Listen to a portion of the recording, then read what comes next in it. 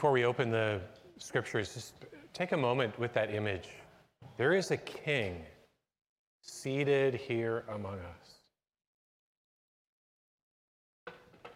And that king is the king above all kings. Oh Lord, give us eyes to see you. And move our hearts to respond to you in the way that is worthy of you.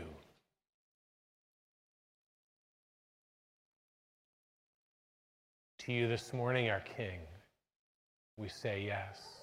And to you this morning, our King, we look in this world where so many raise themselves up as kings, insisting upon our allegiance. We give our hearts afresh this morning to you. Jesus, it's in your name that we pray. Amen.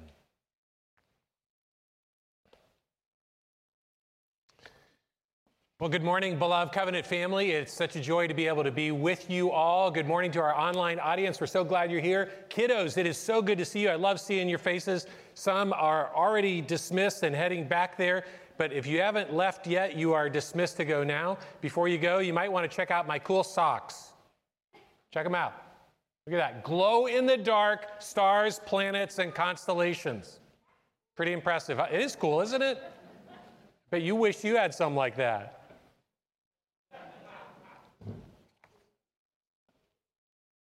All right, well, this morning we begin a new sermon series that I am really excited about. It's going to take us from now all the way through to the end of May. And during those 4 months or so, we're going to be walking our way through the book of Philippians.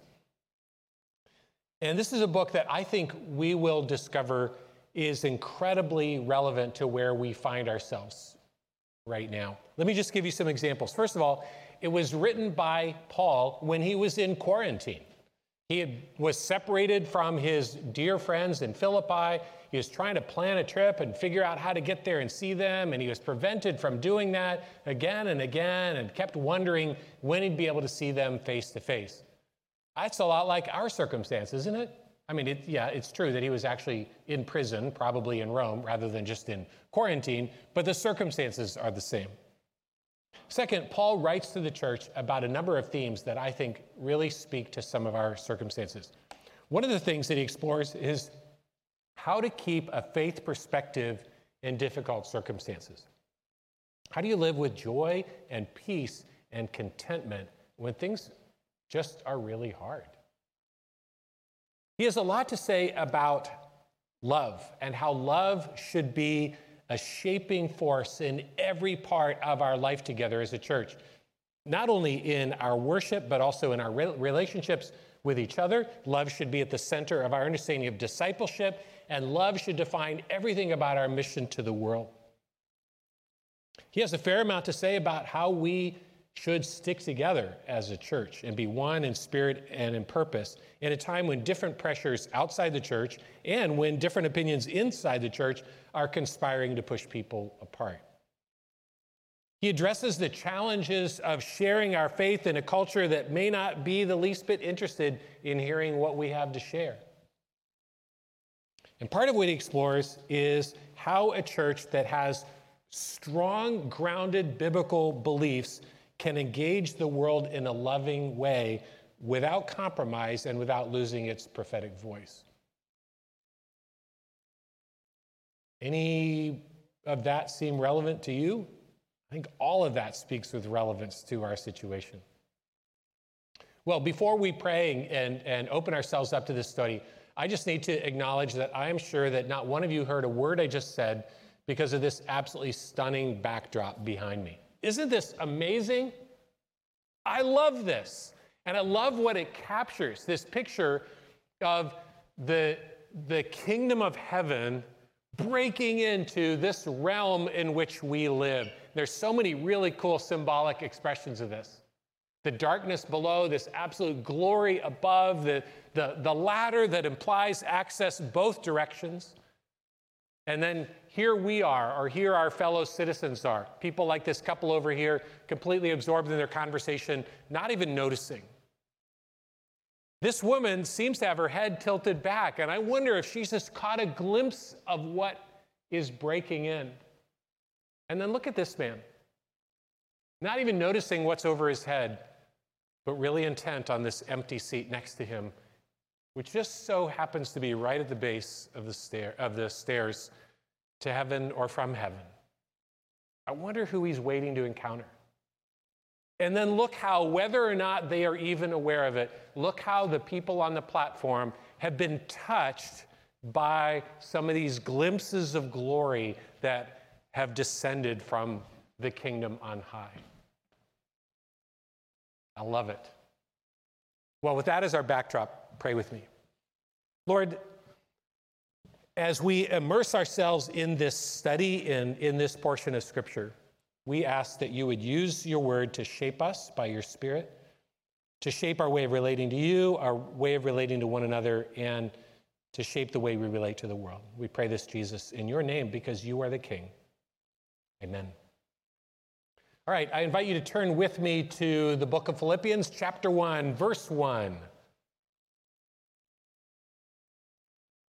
Here's how it begins in the New Living Translation. This letter is from Paul and Timothy, slaves of Christ Jesus. I'm writing to all of God's holy people in Philippi who belong to Christ Jesus, including the church leaders and the deacons. May God our Father and the Lord Jesus Christ give you grace and peace. So in these opening verses, we are told that the letter we're about to read was written by Paul, who was one of the very earliest converts from Judaism to Christianity right after the earthly ministry of Jesus came to an end. He and his ministry companion, a young man that he's mentoring named Timothy, write to a group of believers who have become very dear to both of them. These believers are located in a city in eastern Greece, and they are people that Paul and Timothy carry around on their hearts. The reason is because of the relationship they have formed in the years before this letter was written. This is a city that Paul visited at least 2 other times. The first time was on Paul's second great missionary journey, sometime around the year 50. After being directed by God's Spirit to turn towards Europe, Paul arrived in Europe with Timothy, with Silas, and with Luke. And as Luke records in Acts chapter 16, verse 12, from there we traveled to Philippi, a Roman colony, and the leading city of that district of Macedonia in eastern Greece, and we stayed there several days. I'd like to encourage you to take some time at some point during this week to just read through that account in Acts chapter 16 of that first visit. This is a setting of several memorable stories that Paul brought back with him from his great missionary journeys, one of which will be familiar to you at least. That's the story of Paul and Silas's miraculous escape from prison. That happened in Philippi. Well, after this first visit, Paul and some of his team went on to Thessalonica and Athens and Corinth, further in Greece, and then they returned by way of sea to Jerusalem. But then on his third missionary journey, sometime around 55 or 56, Paul returned to Philippi, and you can read about that brief visit in Acts chapter 20, the first 6 verses. So here's one really interesting little detail. I love this.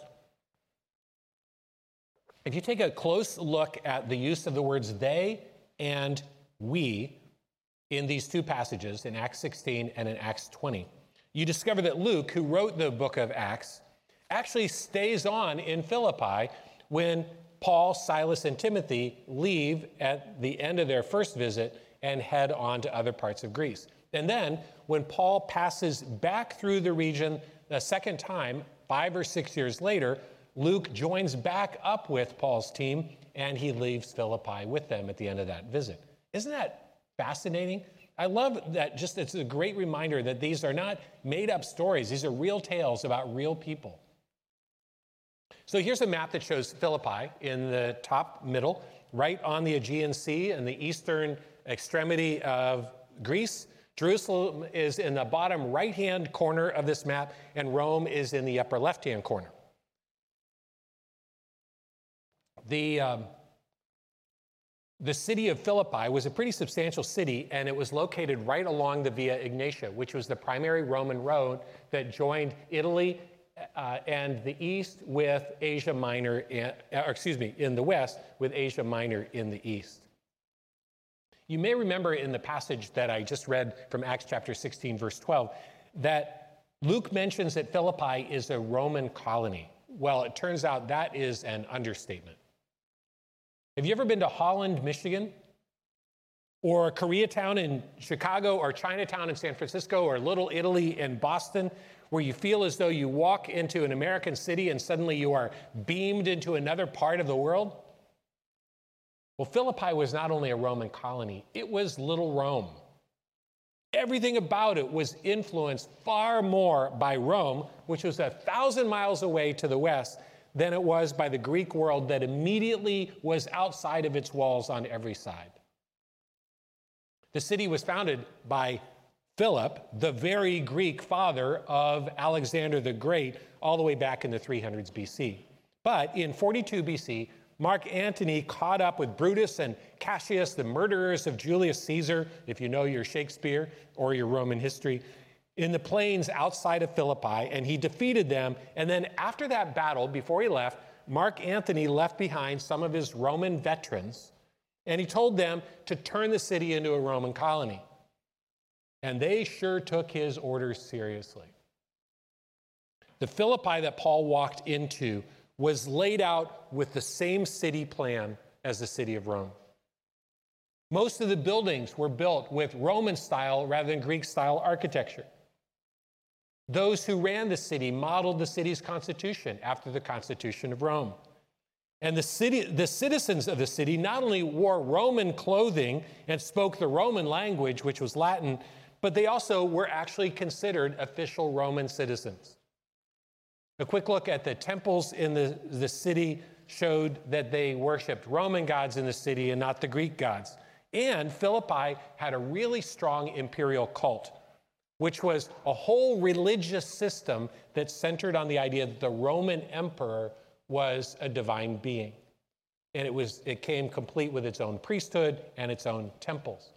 I think it's really interesting to see that even 2,000 years ago, it was tempting to blur allegiance to a heavenly kingdom with allegiance to an earthly kingdom. Well, in this letter to the Philippians, written about 5 years after this second visit, Paul picks up on this unique little Rome distinctive of the city of Philippi, and he makes that the central metaphor of this letter that he writes. He says, just like you live in Greece and are surrounded by Greek culture, but you're actually citizens of Rome and have been shaped in every way by your citizenship in that other realm, in the exact same way, you are called to live your life here in this world as faithful citizens of that other realm that you belong to. God intends that every part of your life here, your outlook, your character, your way of life, would be shaped by your citizenship there in that other realm. Paul spells out this connection in two specific passages. The first is Philippians 1:27, which says, conduct yourselves in a manner worthy of the gospel of Christ. Unfortunately, a key word here gets lost in translation. The Greek actually says, live as citizens here who reflect the good news about Christ. Paul spells out the connection even more in Philippians chapter 3, verse 20, where he says, our citizenship is in heaven. You know this, but it is really challenging to be a citizen of one realm, but living in another very different one, with different food and different language and different customs. I still remember on my trip around the world when I was in college, after traveling for most of the summer, arriving in Tokyo and trying to use the year of Japanese that I had, not to great effect, trying to get us around in the subways and trying to order off of the menus. You can imagine how thrilled I was when we walked around a corner and there in front of us were the two golden arches. And spelled out in the Japanese language, the katakana language, it said, Makudu Narudos. And so we caved in, we went running inside the restaurant, and each of us ordered a bigumaku. How sweet to have a taste of that other realm. Well, before we go any further, I just want to ask you a question. I would love it if you would pick up your phone right now and send me a text in answer to this question. As Christians, Paul tells us that this world is not our home. We are citizens of another realm. So as you think about your experience of belonging to another realm but living in this one, what have you found is most difficult about that? We're going to put a number up on the screen, and I'd love it if you just text an answer to the question, what is the hardest thing about living as a Christian in a non-Christian world? Where do you most feel the tension? As we walk through this sermon series, where would you most appreciate some help or some perspective? So over the next few minutes, text us and answer that question. So while you're thinking about that, let me just take a few minutes to give you a preview of what's ahead for us. Here's a quick overview of the primary themes of the book of Philippians. You don't need to write this down or even try to remember it at this point. I really just want to orient you to the feast that is in front of us. These are some of the themes that we'll be exploring as we walk through this book. In his letter to the Philippians, Paul will talk about the one defining center of the kingdom of God, and that is Jesus, the King of the realm. I'm sure you'll recognize the wonderful hymn-like section that's right in the center of this letter, which culminates with these awesome and moving words. Philippians chapter 2, beginning in verse 9, "Therefore God elevated him to the place of highest honor and gave him the name above all other names, that at the name of Jesus every knee should bow in heaven and on earth and under the earth, and every tongue declare that Jesus Christ is Lord, to the glory of God the Father." Jesus is the defining center of the kingdom, and his participation in our lives and our participation in his kingdom define the Christian life. Jesus introduced the kingdom when he stepped into this world. He will consummate the kingdom when he returns to this world. So for each of us, for all of us together, there are two dimensions of kingdom life: this life and the life to come. Being part of the kingdom of heaven involves being part of three ongoing movements of God, three ongoing works of the Spirit of God that Paul describes in the first chapter of this letter. There's three essential movements of the kingdom coming together in love, growing together up in maturity, and going out in witness. The rest of the letter, in many respects, is Paul's elaboration on what it means in really practical terms to live as a citizen of that realm in this world. He unfolds for us what I call the 10 hallmark virtues of the kingdom. These are the Spirit-formed, Christ-like virtues that will characterize us more and more as we give ourselves over to the Spirit's work as citizens of the kingdom of heaven. These include love and unity, humility, joy, peace, generosity, contentment, living like Christ, living for Christ. And the one life purpose of every kingdom subject is to bring glory to God. Paul wraps up his letter by restating a theme that runs through it and that we hear again and again. The ultimate goal of the Christian life is not to live a life that pleases us, but to live a life that pleases God. We exist because of him. We exist for him. And the one shared purpose that we have as his kingdom subjects is to bring glory to God. That is, to make God manifest in this world through our life and our service of him. So you've had a chance to think about my earlier question. Let me just pull up some of your answers. Unfortunately, we won't get a chance to read all of these, but let me read some. And even if you haven't sent one in yet, please do that. This will help shape our conversation in the sermon series ahead. So some of what makes it difficult to live as a citizen, to live in this world, but as a citizen of another realm: other Christians peddling fear and hatred instead of love and grace. Discernment related to when to bend to reach others and when to say this cannot bend, and how to do that well. My passion for my earthly citizenship is often greater than my passion for the heavenly kingdom. How can I best correct this? Oh, wow, these are so insightful. Attempting to converse with fellow image bearers whose perspective of me is rooted in differences of political opinion. Capitulating to social norms for the sake of fitting in. The hardest thing is learning to accept rejection, being labeled and misunderstood, and humbly receiving persecution in the name of Christ. How enticing this world can be. It's not that bad to watch this, to do that, to say this, and so on. Wow, thank you for sharing these. These are incredibly insightful and will be really important in helping to shape the discussion that we have going forward. Okay, before we go on, I just want to pause here and ask if each of us would commit to doing two things as we begin this sermon series. First of all, would you please commit to reading through the whole book of Philippians at one sitting at least once this week? Actually, I would love it if you would do it once a day this week.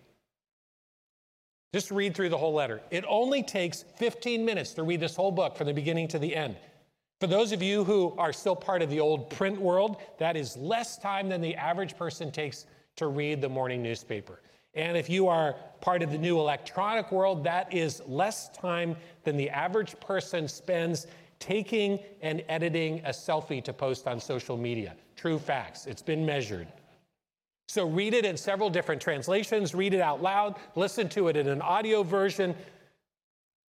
Take a selfie of yourself reading Philippians and post it on our Facebook post. Just listen to it. Let it soak in and let God begin to speak to you through it. So, first thing, read through Philippians in one sitting, at least once this week, and hopefully every day. Secondly, would you please, as you're doing that, listen for the nudging of the Spirit of God, and would you please pick at least one verse that speaks to you and try to commit that to memory. Write it out in longhand a dozen times. Repeat it out loud a dozen times. Put it to a tune and sing it. Take a selfie video of you mangling, trying to memorize it, and post it on our Facebook page. And then, once you have that passage memorized, then shift it over from your scripture memory part of your devotional time to the prayer part of your devotional time. And let that begin to shape your prayer for yourself and for our church family and for those that you love. All right, for the last few minutes of our time this morning, I just want to take one more look at the opening two verses, and I just want to focus on a single idea that I think is really important. So let me ask you, as we look back at that passage, what is the one thing that defines you as a person more than anything else? What's the one thing that defines you as a person more than anything else? Maybe your job? Your interests, your family, your hometown. Maybe it's the group of friends that you hang out with or would like to hang out with. Maybe it's the school you went to, what you're good at, what you have accomplished in life. If that was the way that Paul thought about himself and about his friends in Philippi, then his letter might have started out sounding like this. This letter is from Paul, who graduated magna cum laude from the school of Gamaliel in Jerusalem, and who has more than a dozen published works translated into numerous different languages and read all around the world, and who has planted multiple churches in 4 countries on 2 continents. And his protege, Timothy, himself an accomplished spiritual leader. I'm writing to the church at Philippi, which is full of capable and gifted leaders, some of whom are known throughout the region for their exceptional business practices, such as the production and dye of fine cloth, and others who have accomplished significant achievements in their respective fields. But that's not how he writes it, is it? Listen again to how it begins.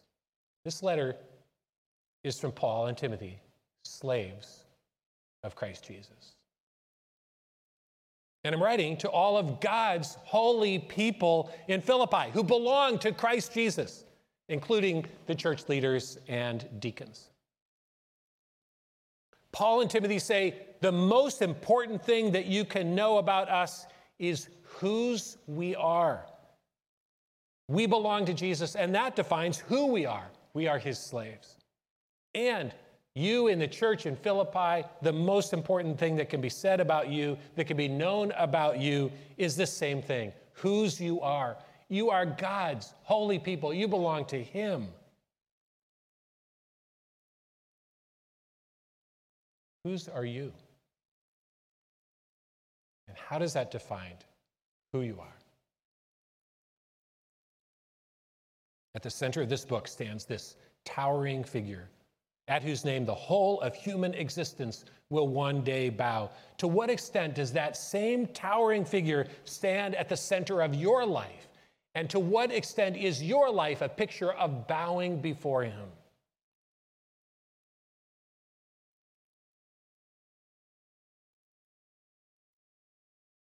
I've been thinking a lot about this idea in the last several months. Let me just use an analogy that I think might be really helpful for us as we think about this dimension of our own lives. If I were to ask you to tell me the most important thing that we could know about the earth, what would it be? I'm guessing some of you might point to the atmosphere, which is part of what allows us, obviously, to breathe. You might look at the balance of land and water that allows us to have places to live, and then ways that we can travel and gain access to other parts. You might describe the beauty of the planet and how that brings meaning to our lives. Or maybe it's incredible resources that have been tucked into this world that let us create things that facilitate life here on this earth. We would almost automatically, in answer to that question, think of the earth by itself, separately, independently, as a separate entity. But the most important thing about the earth isn't something earthy at all. The most important thing about the earth is the huge ball of hydrogen and helium that is 93 million miles away that holds us in its gravitational pull. Our dependent relationship upon the sun determines the temperature of the planet and shapes the seasons on this planet and produces and nourishes the plant life on this planet and so much more. The most important thing about the earth is the sun, without which there could be no life on this planet, let alone a meaningful life. In the same way, if I am a follower of Christ, the most important thing about me isn't something about me at all. It is my relationship to the Son, to the Son of God. Philippians chapter 3, verse 12. Jesus Christ has made me his own. What would you say is the defining reality of your life? If I were to ask your kids that question, or your parents, what would they say? What about your friends at school, or your coworkers at work? Your neighbors who live on either side of you, what would they say is the defining reality of your life? Everything Paul says in the rest of this letter spills out of this basic idea that Jesus occupies the center, and we rightly make sense of ourselves and our lives only in light of our relationship to him. So how would you characterize your relationship with Christ? Does it define you? Do you live your whole life in the shape of a bow to him? Is your whole life a declaration that Jesus Christ is Lord? Obviously, not any of us could say that that's true of us completely. And that's actually one of the really encouraging aspects of this letter. Again and again, repeated throughout this book, you can see it found in the phrase more and more in chapter 1, verse 9. You can see it found in the phrase, not that I've already attained all of this, but I press on toward the goal in 3, verse 12. Paul wants us to see that something can be true of us in a yes or no sense, and also true of us in a more or less sense. What Paul calls us to is a life that says, yes, Jesus is my defining reality. And a life that says, yes, every day that becomes more true of me. Have you said a once and for all yes to Jesus? Yes. Be the center of my life. And do you every day echo that yes? Within each day, yes. Yes, I want you to be more and more the center of my life. What is God saying to you this morning? How is the Spirit nudging you, inviting you, convicting you? What is he asking of you? And how would he have you respond to him? We're going to close by singing the gorgeous hymn, Be Thou My Vision. And I invite our worship team to come on up. But as they do that, I just want you to notice one thing. How many times have we sung this phrase, not be all else to me, save that thou art, and not even really stop to think about what that means? What does that even mean? Well, not is a word that means nothing, and save in this context means accept. So what this is saying is, let nothing else be all else to me but you. Or another way to put it, Jesus, let everything else be as nothing to me in order that you might be everything to me. Let everything else be as nothing to me, Lord, so that you might be everything to me. Let everything else be as nothing to me, Lord, that you might be everything to me.